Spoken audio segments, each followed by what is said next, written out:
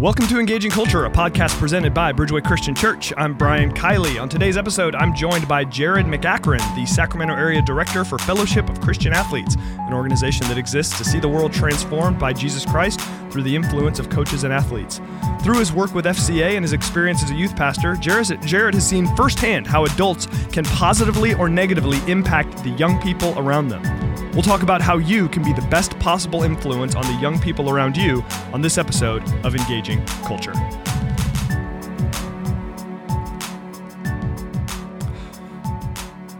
Hi, everybody. Welcome to Season 3, Episode 6 of the Engaging Culture podcast. Brian Kiley with you. Pastor Lance on vacation, so he is not with me today, but I am very excited to be joined by my guest today, Jared McAkron, Sacramento Area Director of Fellowship of Christian Athletes. Jared, thanks for being here. Thanks, Brian. I feel like we're on a sitcom or something. Season 3, Episode 6. Season 3, Episode 6. Or like a Star Trek, movie series, something like that. We're not like quite as cool as like Friends or something, where like every episode has the one with the this or whatever. Do you ever watch Alf? But no. Oh, it's an alien Muppet. You should Google it. Oh, yeah. I've heard of it. Don't get me wrong. I remember the commercials, Channel 58, when I was a kid. I'm with you, man. Okay. Oh, yeah. I am familiar. It's just been a while. You can go on Netflix and find some seasons of Alf. It'll do good for you. Oh, well, all right. I think I got what we needed. Great episode. Thanks for... No, I'm just kidding. So Jared, you are, as we just mentioned, Sacramento Area Director for Fellowship of Christian Athletes. Tell us a little bit about FCA and the work you do with them. Yeah, so I started with FCA a couple years ago. FCA in the region has not had a lot of traction. The ministry itself is about 55 years old, and it started in Oklahoma. It's big in the Midwest, Texas, Florida. California was known as the black hole of FCA. Southern California got its start about 20 years ago, but Northern California, it just could not get traction, could not get anything going in the Sacramento region. A couple staff members have came and went. And now, about 5 years ago, we had a young man by the name of Otis Amy for sports fans, Sac State. Okay. Alumni, actually played for the 49ers for a couple of years too. I feel like I know that name. Yes. So Otis Amy was approached by FCA, and just so happened the night before he had written out several things that he wanted to do with his life. He was in a sales job, just feeling unfulfilled, and FCA allowed all 7 of those things to be fulfilled. And so he hit the ground running. His first goal was to get on 8 campuses. He got on 16 his first year. Wow. They started to take notice and said, okay, let's get some more people around him. He built an advisory board, and then I was his second hire. And so I joined the team about 2 years ago as the Elk Grove area director, and same thing, get on 8 campuses. We got on 12. I didn't hit his record, but we began to grow, built a leadership team there, and now we are on over 29 different campuses. Wow. And are seeing God doing incredible things. Yeah. 29 campuses all here in the Sacramento in the greater area. Sacramento region. So that's from Auburn, as far north as Auburn, as far south as Stockton right now, and then west, Vacaville, and then east, Placerville. Wow. So how much traveling around to these different places are you doing yourself? So that's a lot of campuses. It used to be Elk Grove to Stockton. That's not too far. That's about a 30-mile, little commute. Now I am adding a lot of miles to my Kia. And I'll tell you something. I enjoy being in the car, so it's not too terrible. Yeah. Now, what drew you to FCA? Because you were a youth pastor before this. Yes. Church planner and did all sorts of other stuff. 4 years as youth pastor for junior high students. Took about a year and a half break. Helped my brother-in-law start a church in L.A. called Fearless L.A. Okay. You can follow them on Instagram. If you're ever in the L.A. area, they meet at the Exchange nightclub, voted #1 nightclub in all of the United States. Ooh, and they meet there. And then we came back and did high school, young adults, junior high ministry, oversaw all departments at a church in Elk Grove called Harvest. And while I was there, I started to feel a shift. Something was going on. Something wasn't sitting right. It wasn't indigestion. It wasn't bad pizza. It actually was the Holy Spirit moving in my life, saying there's another assignment coming. Yeah. And as I processed different opportunities inside the local church, FCA stood out to me as, I felt, a real catalyst at reaching the next generation. While I was in youth ministry world and doing that, I saw the lack of attendance, the lack of attention the students were having, and the introduction of social media had really caused a severe amount of distraction to them and their attention span. And it seemed like I had to become more engaging, more exciting. And while I accepted that challenge, I really thought there was a missing element. I couldn't quite put my finger on it. And when I heard about the ministry of FCA and I met Otis, he reached out to me, we had a coffee, my heart came alive to see all of the young people that were reaching on high school and junior high campuses. And when I went and saw it for the first time, it was like I was sold. Yeah. I saw students coming into a classroom, sometimes a school's theater at lunchtime or a gymnasium, depending on how big the leadership team is and how great their organization is.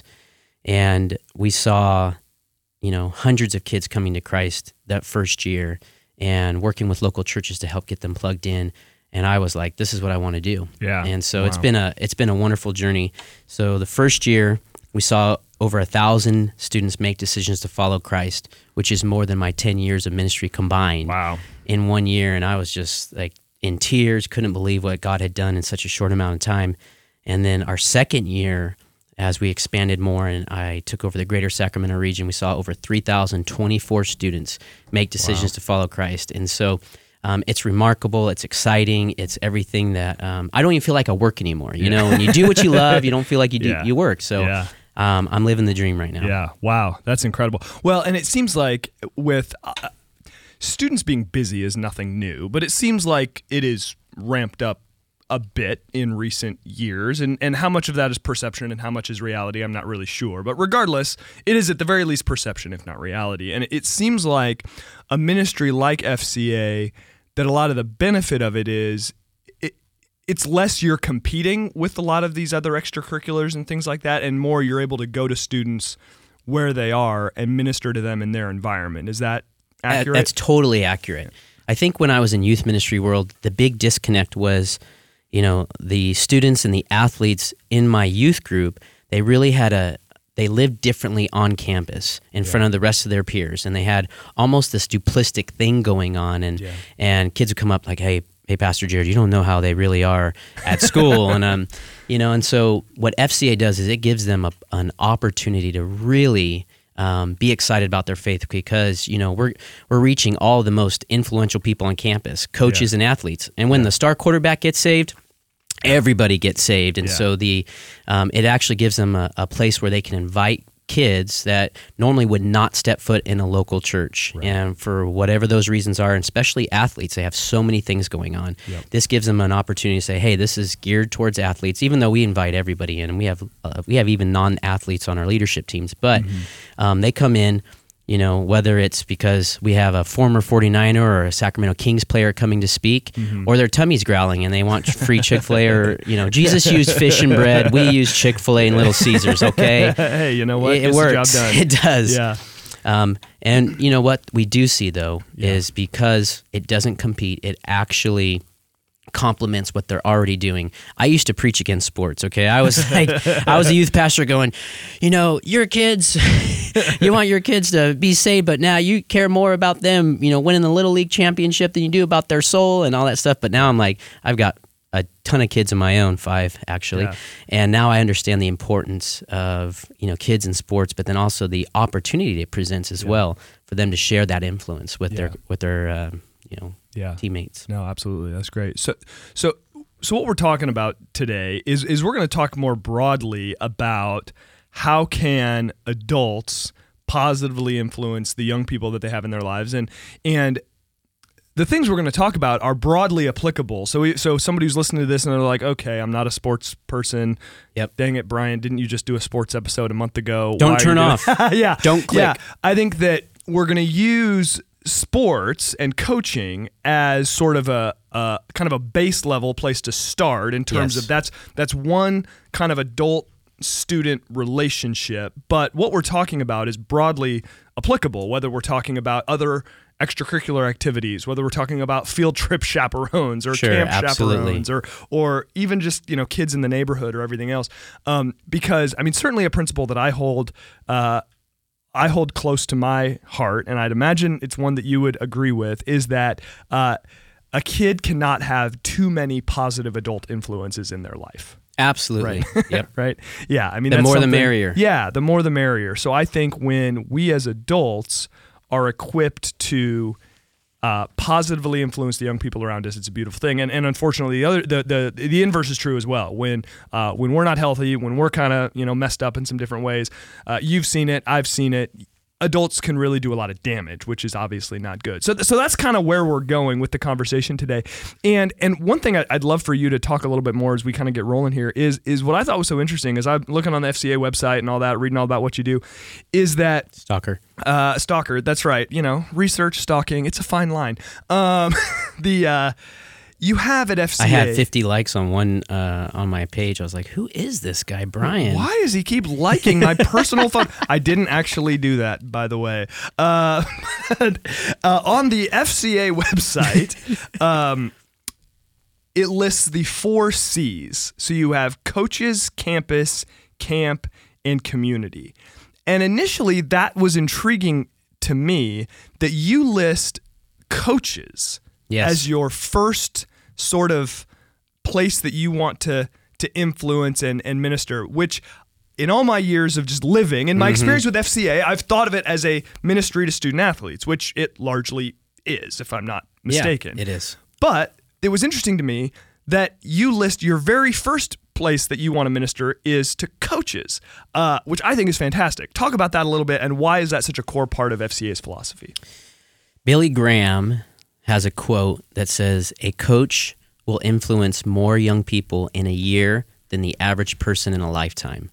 Because coaches, whether good or bad, have a tremendous amount of influence on students. They have this teaching, this mentorship, there's life skills. People remember their coaches and what they said, whether it was positive or whether it was negative. I can remember my coaches. I can remember their affirmation. I can remember their challenge. I can remember when they cussed, when I had a Christian coach that swear. I was like, "What? Is that even legal?" It gets cemented in the framework of our mind, and so we understand the importance that coaches have. As you mentioned, you've coached quite a bit. Yeah. I've coached teams as well with my kids, and we understand that is not just, hey, someone needs to fill a role, but you're actually helping. These very impressionable young people, whether they're elementary age or they're in high school and the college level. And there's a reason, too, why coaches are paid so much money, even at the highest level. Yeah. They understand, too, like they create culture, they set expectations. And so we really, as FCA, is moving forward in this area while we've got a lot of we've done an incredible job with the student athletes. We have a big push right now. We actually hired somebody to actually help develop a coaches ministry, which the coaches ministry is going to look like monthly breakfasts for local coaches in the area that they can come, hear a former coach come speak or a current coach about topics that can help them navigating, and even doing a coaches retreat that'll be for coaches and their spouses to go away, to get refreshed, because usually it's the spouse of a coach that really, unfortunately suffers a little bit. Because especially at these higher levels where coaching is so demanding these days. Very demanding, and it's very cutthroat. I mean, you live or die by the win category. So, Yep. Yeah, absolutely. I'm listening to a book right now on, it's called This Is Your Brain on Sports, which is just a nerdy sports good time.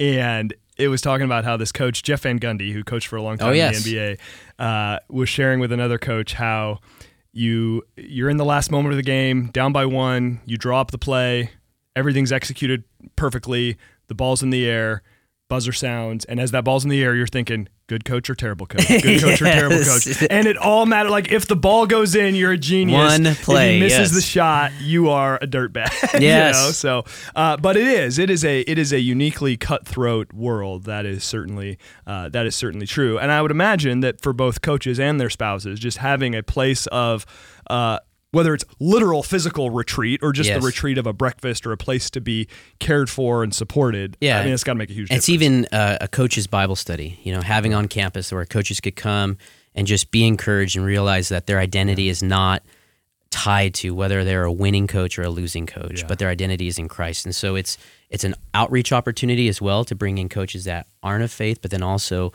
to do that is, to really minister those ones that are of faith and then give them the opportunity to use their influence. So we teach coaches a lot about how they are the most influential person, sometimes more than a youth pastor, sometimes more than parents for a certain season of life, is because they're with those kids, depending on which sport they play, sometimes 3-4 days a week, and then plus games, and then if they're a traveling team, and saying, look, you have such a positive role in the formation of this young child or this teens or whoever's character.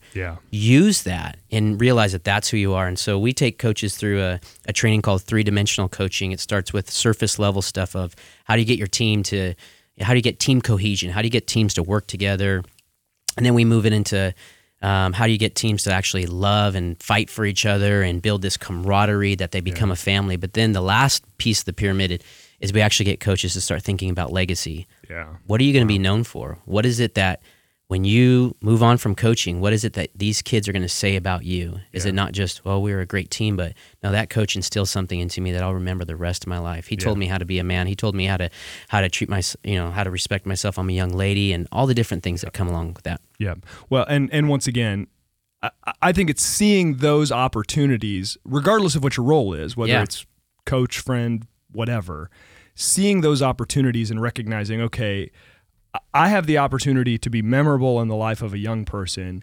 And the point isn't so that they remember me. The point is that I'm able to instill something in them positively or negatively. And I want to leverage that opportunity as best I can and not just let it slide by, not be ignorant to it, and not be, imparting some of my own dysfunction on them as best I can, right? Yeah. So maybe talk a little bit about what are some ways, and we'll talk, again, going through the coaching framework, but broadly applicable. What are some kind of more specific ways or specific principles you've seen that have allowed coaches to really have a positive impact on the young people that are in their care? Yeah, it's a great question. I think some of the things that we've just encouraged coaches to do is, understand that affirmation goes a long way. Sometimes it's and that can go across the board, is realizing that there is so much fear, there's so much bullying going around, there's so much things that are pulling against people and causing them to live in this almost just, I'm afraid, I don't want to open up. And so we tell coaches a lot, saying, encouraging them with just being affirming to their players. And then also, too, checking in with them, saying, hey, like pulling them aside, and doing things off practice, inviting them into their home or doing a pizza party and just saying, and getting alone with those kids one-on-one and just saying, hey, how's everything going? Sometimes a simple check-in it can reap a lot of dividends with people. Yeah. I mean, and it's going beyond X's and O's. Yes. It's going beyond reciting the lines. It's going beyond going over the music. It's taking that time to really see each person for who they are. Yeah. Right? I mean, a great friend of mine, and it's a famous quote, said, love is spelled Time. Yep. And sometimes it's just the small things that you can do, whether you're a parent, you're a single parent, whether you're a young adult looking to make an impact in this world. It's just taking somebody's side, or you're even a grandparent and your grandkids don't want to have anything to do with you or whatever. If you're a grandparent, just take your kids out to ice cream. They'll listen to anything you have to say. Just put some sugar in their mouth, okay? And they'll be good. They'll be good. Yeah, absolutely. Yeah. One thing that I always like to keep in mind in my own interaction with young people is being a UCLA guy, I of course revere and admire John Wooden, former UCLA basketball coach. And there was one time when John Wooden got accused of having a double standard for treating star players one way and everyone else the other way. And I loved his response. I pulled up the quote just right here. He said, "I've got 12 standards, one for every member of my team." And it's like, I don't just have a double standard. Everyone is held to a different standard. I like that. And that even last night we had our first practice of the year for my little 7-year-old rec or 8-year-old rec soccer team, and a lot of these kids have been with me before and this and that. And that's really a principle I've tried to keep with me as a coach, is to recognize each kid needs a little something different from me. Absolutely. Right? This kid needs me to push him a little bit harder, right? When he starts to kind of go sideways, he needs to be told to, hey, let's snap back with it and let's get going. Another kid, he's going to need okay, I'm going to get down on one knee and we're going to talk and everything else. And I think that as adults, with the kids that we spend a lot of time with, to really try, and I don't get this right every time, I don't mean to imply that because I don't, but to really try to take the time to look a kid in the eye, to understand what they need from you, to recognize that motivation is going to be different, to recognize that emotional maturity is going to be different, to recognize what works in terms of being positive with one kid is not going to work with another. What is helpful correction for one kid is going to totally destroy You're another, stepping into a parental role, Yeah. essentially, as a coach. And just in the same way that I have 5 children, as I mentioned before, all of my children respond different to discipline. A lot of my kids, some I can just say one word and it's over. Sometimes it's timeout. Sometimes it's everything I've got, including, the spoon, taking toys away. I mean, it's like a conundrum. I'm like, what do I do with you? Yeah. And so understanding those, personality differences, so it can't be a one-size-fits-all cookie-cutter mentality. Right. And I think too that a lot of times, as it's just leadership in general, is that we have to see where people are at. Like you mentioned, the emotional maturity level, what they can handle and how they respond. It's like a beta test when you first step into a coaching role and figuring out who you got, how they respond, their skill level, and then looking for leaders. As a coach, I always said, I keep asking, who are the leaders on the team? I don't pick them. I want them to volunteer. Like, I'll be a leader, because those are the ones. And then when I, get a couple leaders, I pull them aside and say, look, this is more than just about winning. We're gonna want to win, but we're also gonna, when we're having a tough game, you two are gonna be the ones on the field encouraging your teammates. Come on, that's okay. We'll get it next time. Yep. We need to keep the morale high, because win or lose, we want to remember, like, this is like, we're gonna be friends still. We're gonna have relationships that go on, but you two are gonna lead the charge and help influence and shape the culture of this team. Yeah. And so, at a young age, we're always looking for leaders. Like, we love just training leaders. FCA does that. We're all about modeling leadership and then trying our best to hand things off and giving them some sort of way of growing in that ability as well. Well, and that to me is really the benefit of virtually any extracurricular activity that a young person might engage in. As we know, the athletes are not going to become professionals. The singers are probably not going to Broadway. Sorry, parents. This and that. Like, it's not like, this is probably not going to be a net positive in terms of monetary, remuneration. That's why I have my son in golf. Okay, there's a lot of college scholarship money. I'll get my daughters. Yeah, actually, golf for women. That's the number one thing of college scholarship money that's left on the table for women's sports is golf. So everybody's going to golf in my family. There you go. That's good. All right. When you got that many kids, you just got whatever you can do. I'm a pastor. Okay.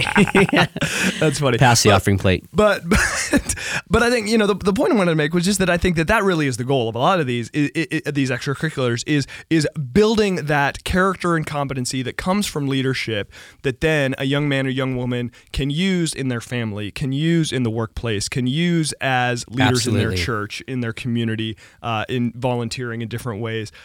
What better play? I mean, so many activities that young people can get involved in, whether it's the basketball team or, like, I didn't do this, but all my siblings did, like the speech and debate team. And I could look at all of my siblings and see how, man, they really grew a lot from that experience. And there's part of me that wishes I had engaged with that when I was younger.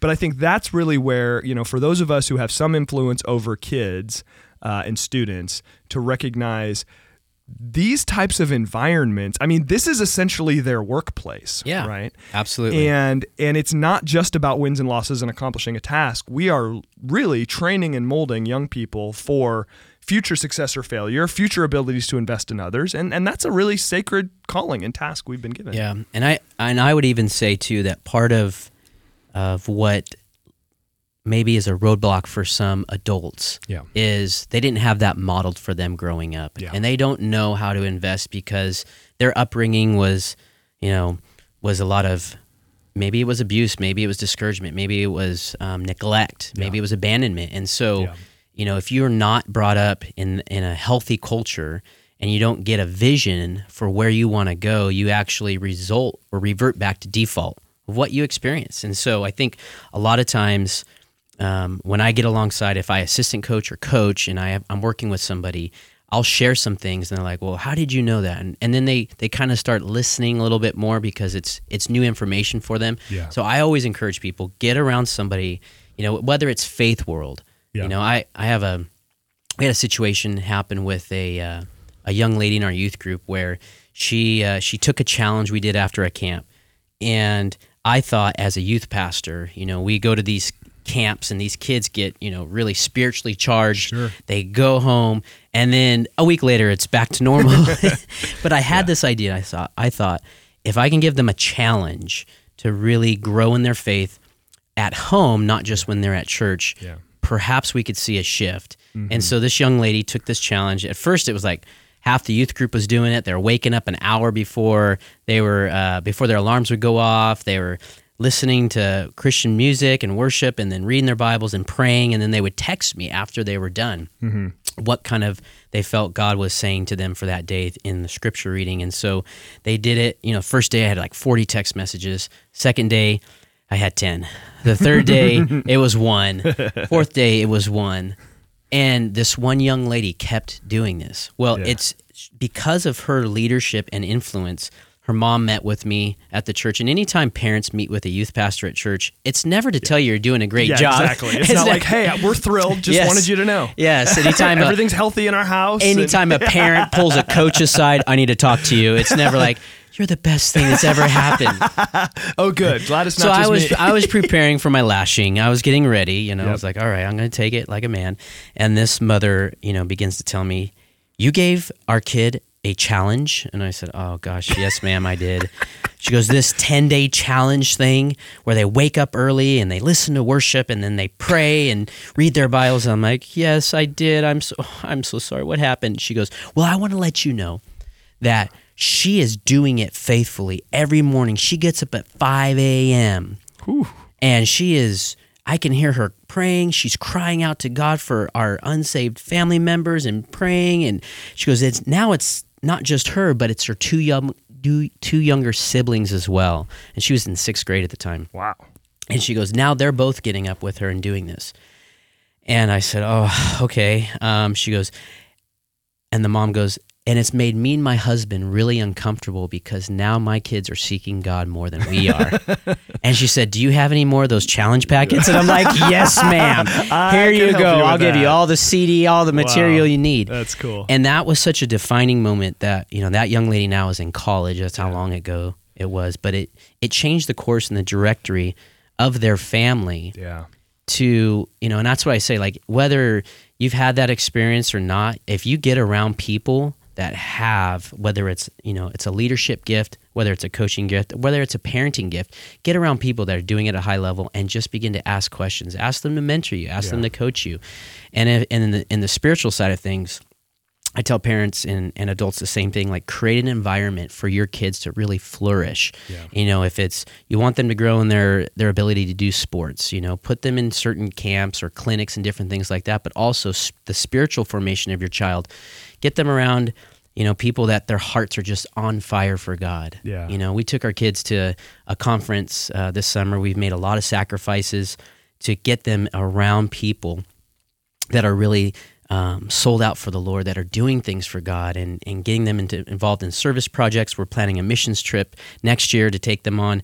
We want them to be around and see the work of Christ that's out of their comfort zone, that forces them and to see the world through a different lens. And so whatever you can do, when I was young, at probably 7, 8 years old, I woke up at 5 o'clock in the morning and I heard a noise in the living room. And this noise, caught my attention, and it was actually my father. And he was on his knees praying and crying out to God. The economy was bad. He was in construction. We were living in a trailer park. But I had no idea that that's what my father did every single day of his life. And at a young age, something was imprinted into my mind about, like, this is what fathers do for their kids, is that they seek God, and then they create an environment, that they would understand. Like, at a young age, realized, like, wow, this is what dads do. I saw that. But if that wasn't your story, I would say make it your story. get up early, be the man or the woman in your house that sets the temperature, that changes the environment. So your kids are growing up in an environment that is one of, as a pastor, and I preach quite a bit. I know I'm going long here, Brian, I'm sorry, but as a pastor and I preach a lot, so many times we made the pulpit the pinnacle of success in church world and in leadership, as in church leadership. As long as you get to that pulpit, you've really arrived. And what I saw was there was a huge disconnect from that pastor and his family. And I thought to myself, success is going to be what my kids see with me on a daily basis. Yep. And so that's really what I push people towards now, is like, I want my kids, they know when I go travel and speak at churches and share about FCA, or I'm speaking at a conference, they see their dad hungry for the Lord at home just as much as I am when I'm preaching at a pulpit. Yeah, that's huge. And you're right. Stories of that disconnect are sadly common. But when your children who see you behind the scenes, they know what we all know, and that is that your time, quote unquote, in the pulpit, on stage, whatever, is such a small percentage and such Absolutely. a small part of who you are. And at the end of the day, success is really who you are day to day in the lives of your kids, in the lives of the young people you have an opportunity to influence. And because the fact is, anybody can get up on stage and say anything, and you don't know if it's legit. You just don't. Yeah. Like, people don't know. Like, people that don't know me. People can post anything they want. People that don't know me, don't know if I'm legit. They just don't. Yeah. And, but my kids do, and people that I'm close to do. And I think so much If I really want to know how you're doing, Brian, I'm not going to ask you. I'm going to ask your children. Yeah, right? They are the truth tellers. Yeah, exactly. They are truth tellers. So, and that kind of just, I think a transition into the other side of this coin is that we've talked about how, okay, these are some ways that adults can be positive, and I think you've shared some really great principles, and even just the idea of setting the spiritual temperature of your home is fantastic. And then as it comes to, children or young people outside of your home, spelling love, TIME, and that sort of investment is fantastic. Unfortunately, we know that there are lots of stories in the coaching world specifically, but even more broadly, of just adults having a really negative impact. And I've read articles about the challenge of, or even there's a new hashtag that I think Kobe Bryant's getting involved in. Hashtag Don't Retire Kid. Have you heard about this? No. I just heard about it on ESPN the other day. I'm not making it up. That the average kid stops playing sports at age 11, and it's largely because of lame coaches. Wow. And they're trying to, create this thing to encourage kids to Don't keep playing retire, sports. kid. Yeah, to keep playing sports because of the benefits that we've discussed beyond just, wins and Absolutely. losses. So what are some ways that adults can let this go sideways? What are some ways that those of us who invest in young people need to watch out for in terms of just checking our own selves to make sure we're not being a negative influence on the young people we're around? Man, gosh, and that's, where I come from in church world, that unfortunately you see and you hear some of the worst of the worst. Yeah. And in sports world, with coaches that have such a great amount, it's a privilege. Yeah. It really is a privilege to coach.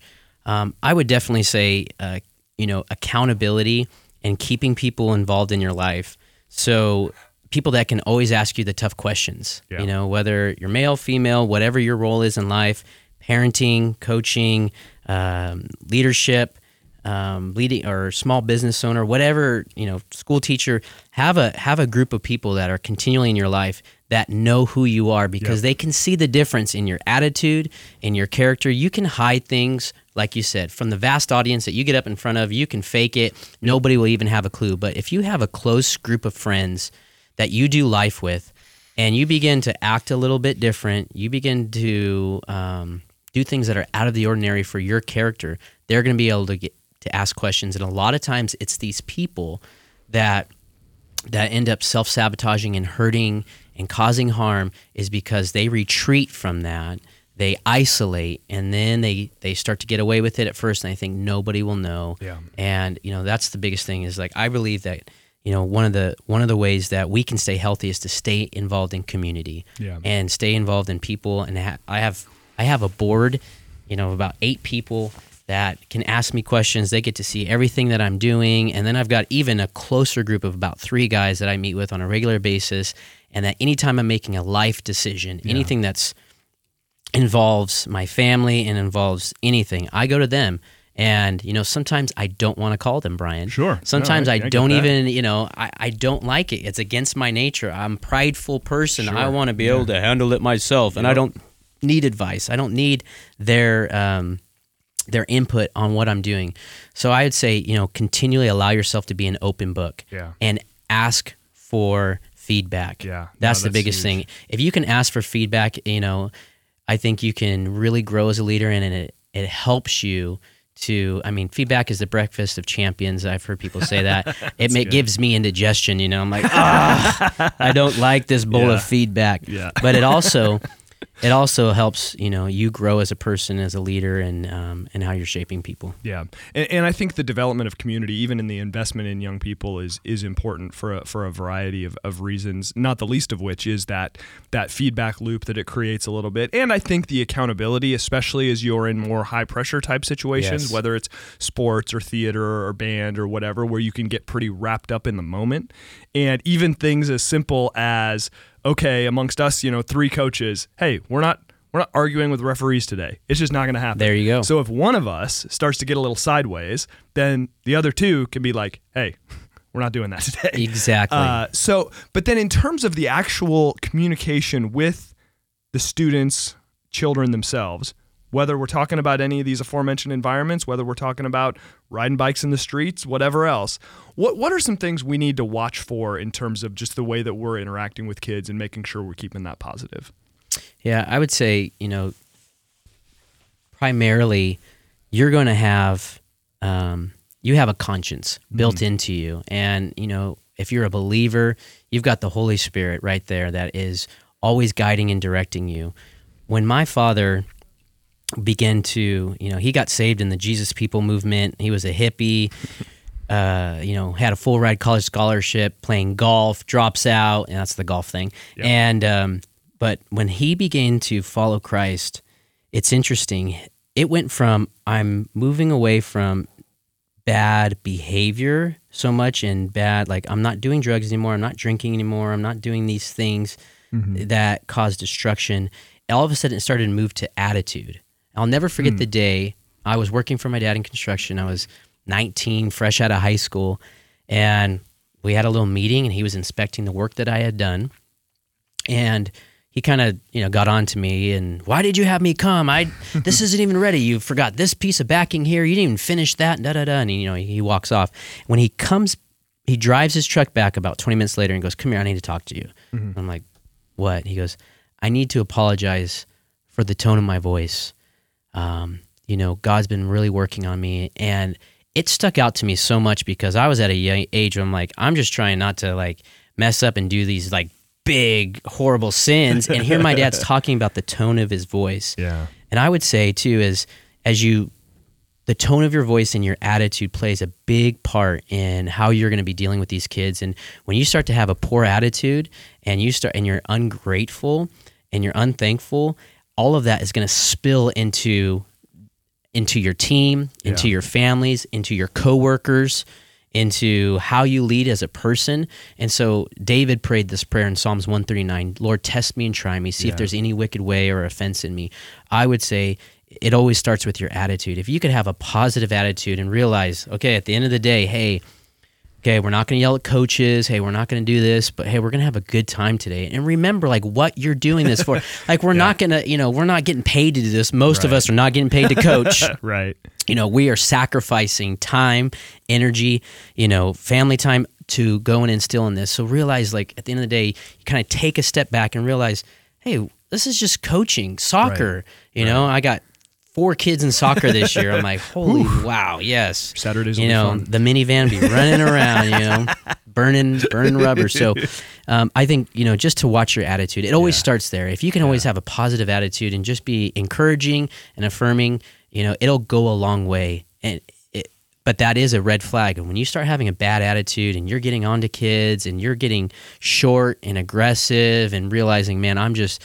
that's dangerous territory. That can lead to the bigger things. Yeah, no, absolutely. One thing that I just started doing this last year with my kids in soccer, and then continued it into basketball, is just trying to keep that perspective of fun and, hey, this is a wonderful gift. We get to do these things, is like a pregame huddle ritual that I have now is, okay, we got the team together, we got the lineup set, few last things, hey, we're going to work on X, Y, and Z, and then it's, hey, it's a beautiful day today and we get to play soccer. That's pretty awesome. Let's go out and have fun. Yes. You know, and it's like, hey, it's a beautiful, it's a crappy day outside. It's raining cats and dogs, but we're in here. I don't want to be here. But we're in here. No, but like we get to be in here playing basketball. Like, how cool is that? You know, if you don't win, you're running 30 laps.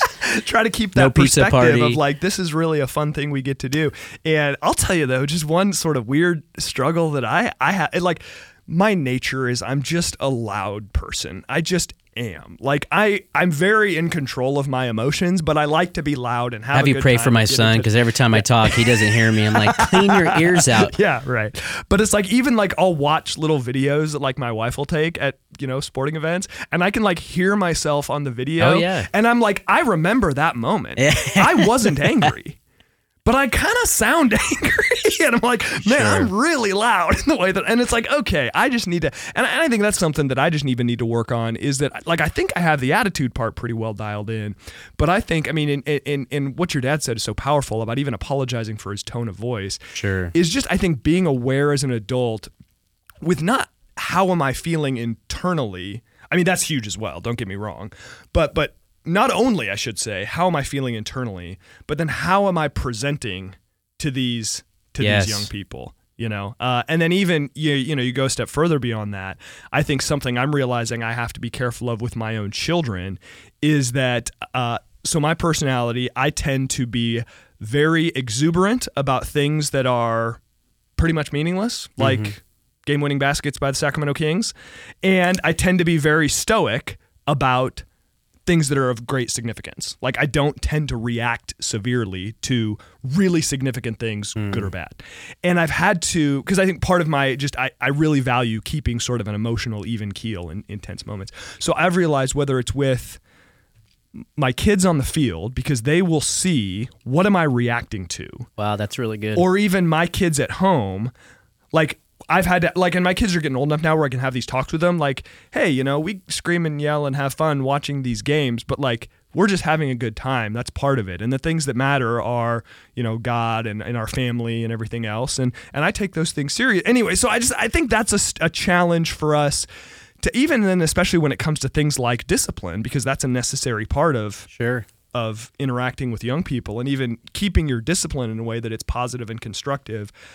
Those are just all little things that I think all of us that work with kids need to pay attention to. And I see in myself tons of areas that I can grow. And I'm sure you would see that in yourself and in other coaches you've seen. Yeah. And my wife last year was coaching with my wife and her mom were coaching soccer for our 7-year-old. And we had a set of parents. My goodness, every game they wanted to coach for her, you know. And speaking of tone, my wife's voice has no bass, nothing. And so, go, you can do it, you know. And then here's crazy dad on the sidelines. Hey, let the kids score. You know, if they score too many goals, they forfeit. You know that. And so we're like, hey, we're not going to forfeit. We're going to teach the kids discipline. That while you're running up the score, you actually have to be disciplined enough not to forfeit the game. We paid money. We don't care if they forfeit. Oh my gosh. So that was a growing moment for me, because I wanted to step into the same attitude and tone that this gentleman had. Yeah. And my wife couldn't deal with it, so I walked over and just had a very gentle conversation with this man and his wife, and they both got very belligerent, very loud, and they had forgotten that these were 7-year-old kids playing soccer. Yeah. They were not in the World Cup. They were just 7-year-old kids, and I had to remind them of that it was bigger than just soccer, that we're actually instilling life skills in them and teaching them discipline, and that we actually need that in our own lives as parents, a little bit more discipline. And so, last year we saw that, and it really opened my eyes to that. I can only imagine what that man's upbringing was like, and what his dad was like, and what his coach was like. And sometimes we revert back to default, like, well, this is how you coach. You yell and you scream, and this is what you do as a parent. If you don't have your way, you get it by being loud and overpowering everybody. So I think, too, is just if you are in that place of leadership like a coach, and you are that place or a teacher, and you engage people that are coming at you crazy, just learning, that the Bible says the soft answer turns away wrath. I was just thinking about that. And so we have to be the people too that, because that that moment right there stuck out to both teams, my wife and, my mother-in-law, but the coach on the other side was so embarrassed that this was going on that he actually said, hey, I forfeit the game because I don't want these 7-year-old kids to have to listen to this screaming dad anymore. It got so bad, like the league had to come and put certain people to watch. It was a huge mess. And I'm like, this is ridiculous. But at the same time, I go, what a great experience for these kids to grow in. So we talked to the whole team about what had happened. We talked to all the parents. We explained, what's appropriate behavior and what's not. And again, this is all part of leadership. This is all what we get the privilege of doing and instilling. And not only was it a learning experience for those parents, but for those kids, they're going to grow up, and now they're going to see the wrong way to behave, but also what's the correct way to behave, and then how to diffuse a situation like that as well. Yep. Yeah, certainly the way we handle those sorts of crises it's an opportunity for instruction and investment as well, which is significant. But I think too, I remember last year we're coaching. It was a playoff game.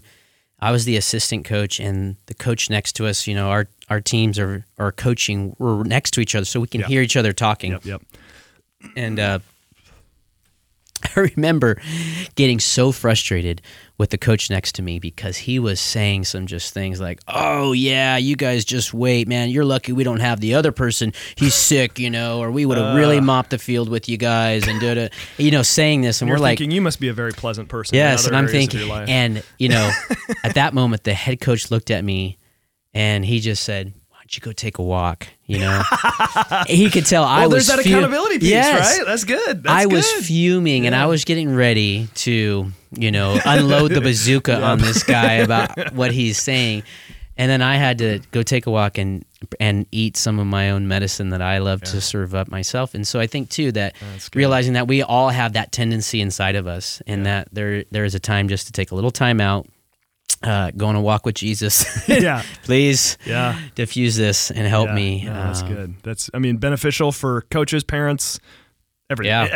Everything, because those situations are going to arise, whether they're from some other adult being a jerk or just the frustration of children and whatever the case may be. So I heard a podcast recently, and the pastor was talking about how he lived with his senior pastor for a short season and watched the interaction of how him and his wife were, and then the discipline of their children. It was totally contrary to what he had experienced growing up. And him and his wife they were taking notes, learning as they're sleeping in this pastor's home while their house was, getting finished and worked on. And he said something that really stuck out, and it stuck out to me too. He says, I watched him never discipline his children when he was angry. He said he always said, go up to your room, dad will come up there, or mom will come up there, in a little while. And he says, I never disciplined my children when I was angry because I never wanted to punish them, out of anger. I wanted to discipline them when it was appropriate, but not with a tone that I was going to come out and really hurt them and hurt their feelings. Smart. And that's so, really wise.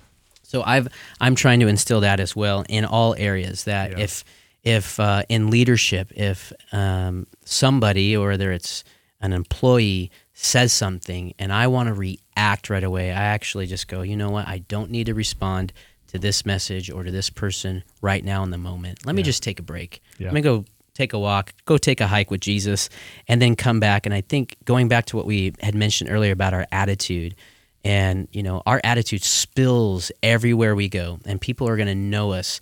The Bible says that Jesus said, my disciples will be known by the love that they have for one another. Yep. And so that was the new command that Jesus gave us. And as Christ followers, that should be the greatest thing, whether you're a parent, coach, whatever that looks like, is that people would remember Brian and Jared and anybody else that is listening to this, that, man, they were a really loving person.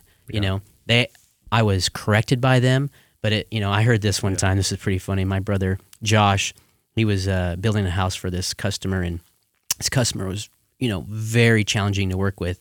And he came in and told us, he goes, hey, I just want to tell you, your brother, He's had to correct me so many times, but it was almost like he did it with a kiss. It was so gentle. I loved it. I walked away going, did I just get kissed? Because that felt good. That's hilarious. So I always say, awesome. Gentle like a kiss. There we go. Use it. Twitter. Like a kiss. There you go. Tweet it. Yes, tweet that.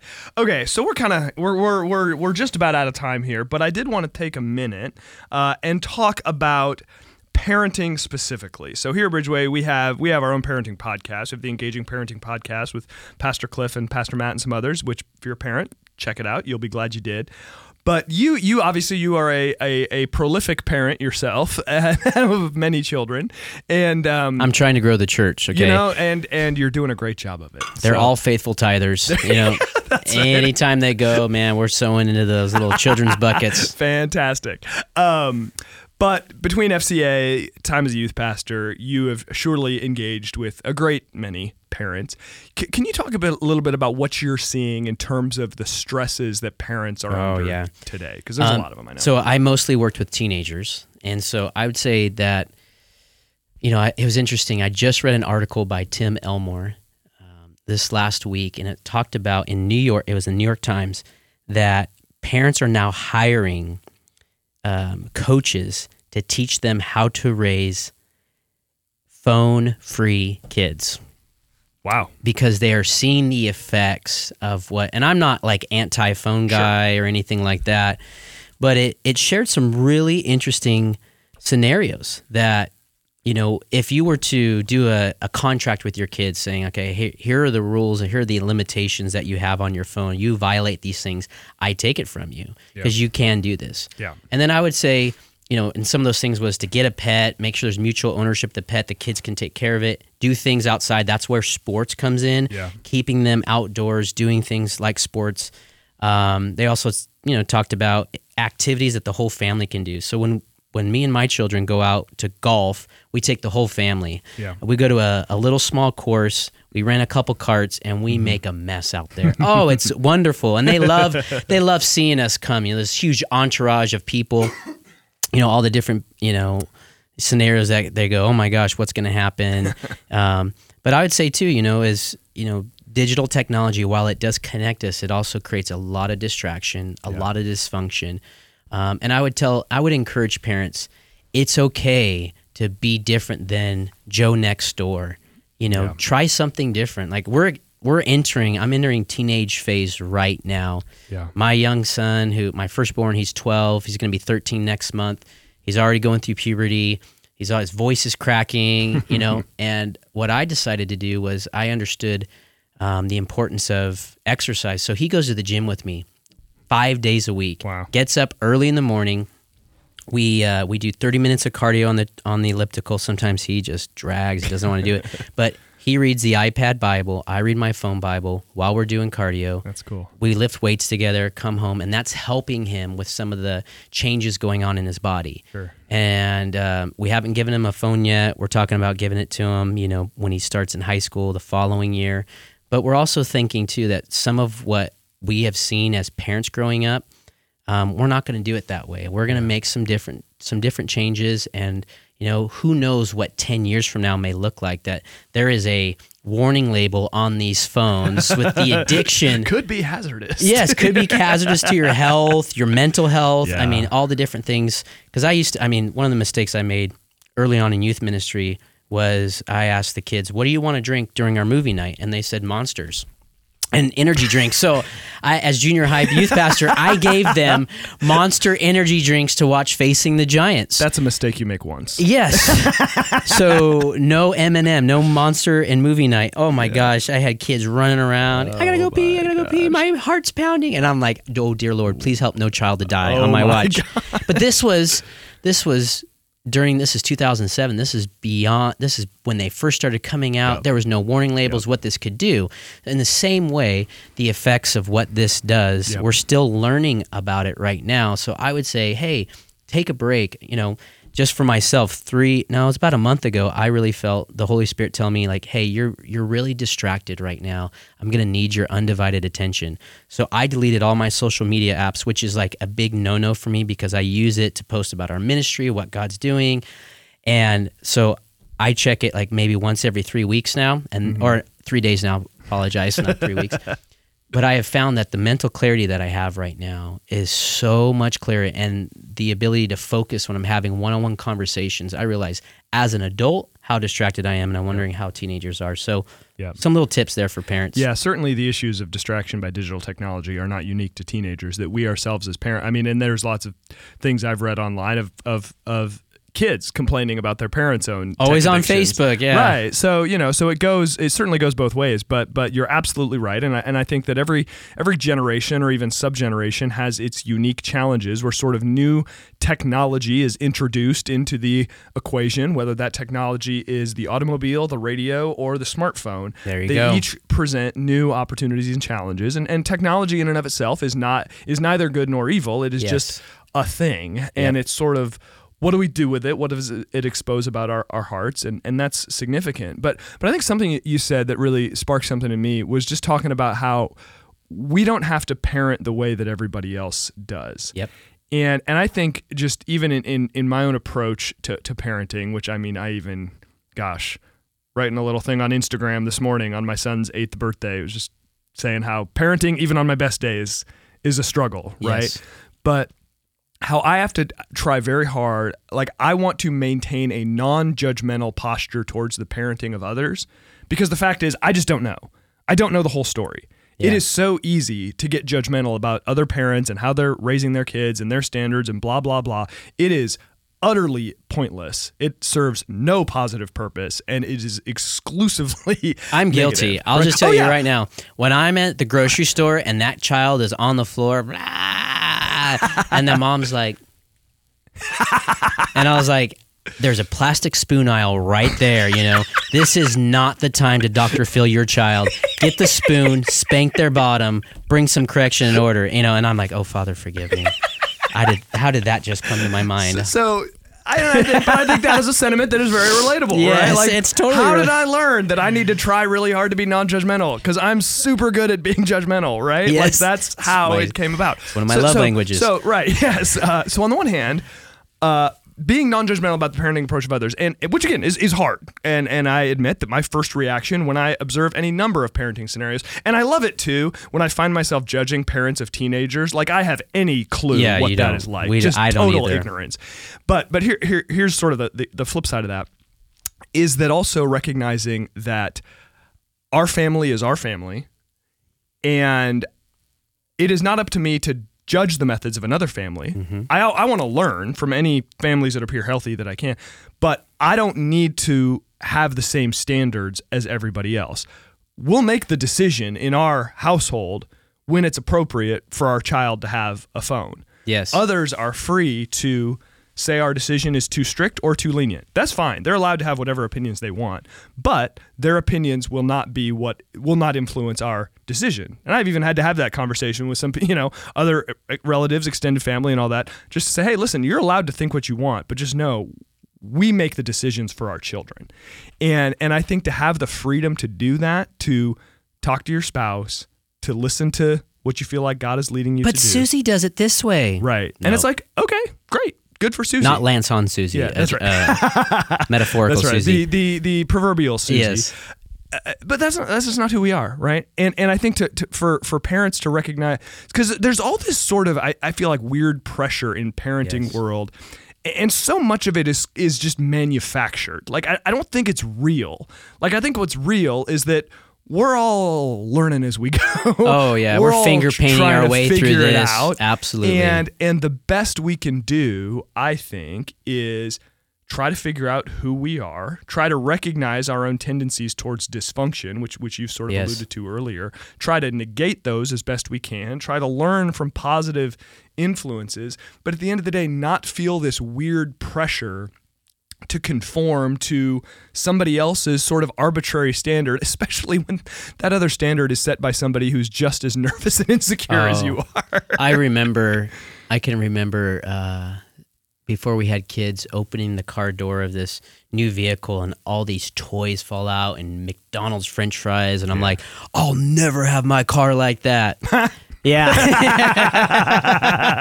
Oh, Yeah. how the tables have turned. Sure you won't, yeah. Sure. My goodness. I always remind Oh, that's myself, funny. that's you. That's funny. But I, in closing, I know that we're running out of time here, but I would say too, I used to do a lot of Insta stories, and I would have a lot of my kids that were in my youth group who are now moving into marriage, eventually start raising kids, and they said, I'm so glad that you share those things because it's giving me a vision of how I can be a parent. And I would say that as parents, as leaders, be the model of what you think other parents should follow. Don't succumb to, well, it must be like, don't lower your standards because everybody else is. Yeah. Keep them high and live with integrity. Live with no hidden secrets, nothing hidden, and you'll watch. God will do he'll totally bless you for that. Yeah.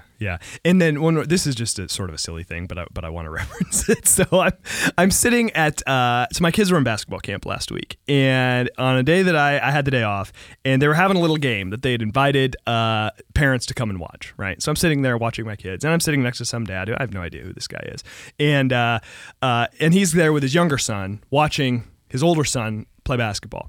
And at one timeout or whatever, younger son goes out and gives older son a hug. This is a very sweet moment. And, a bunch of us are sort of, this and that. And dad makes this funny comment. He's just something to the effect of if they only saw them, Yes. like at home, right? And, here I am, I got two boys, I get it, right? And I just sort of said kind of half jokingly to this dad, I'm like, hey, listen, well-behaved in public is the goal here, all right? Yeah. Well-behaved in private is probably unrealistic. We tell people all the time when we go out to a restaurant and we'll have, families look at us and, think we're crazy. Obviously, that many kids don't you understand birth control? We're like, yes, I'm trying to grow the church. Abraham, a lot of sons. So we, one of the things that we'll do is when they come up, we had this happen occasionally, is they'll say, wow, your kids are so well behaved, and we know the real story. Right, of course. So I'll make a joke, it's well, we put Benadryl in their drinks, make them drowsy. They act like... Yeah. Well, and I try to I really don't do that. I do not need any... How dare you drug your children? Everyone else taking notes that's brilliant. Benadryl, okay. No, don't drug your breakfast, children. lunch, and dinner. Yeah. We're not advocating that here. I don't remember anything you said except for Benadryl, honey. Go stock up. But it's that's even something, we have conversations about that in my own home. It's just sort of the reminder that our kids are not the only kids who are crazy. Yes.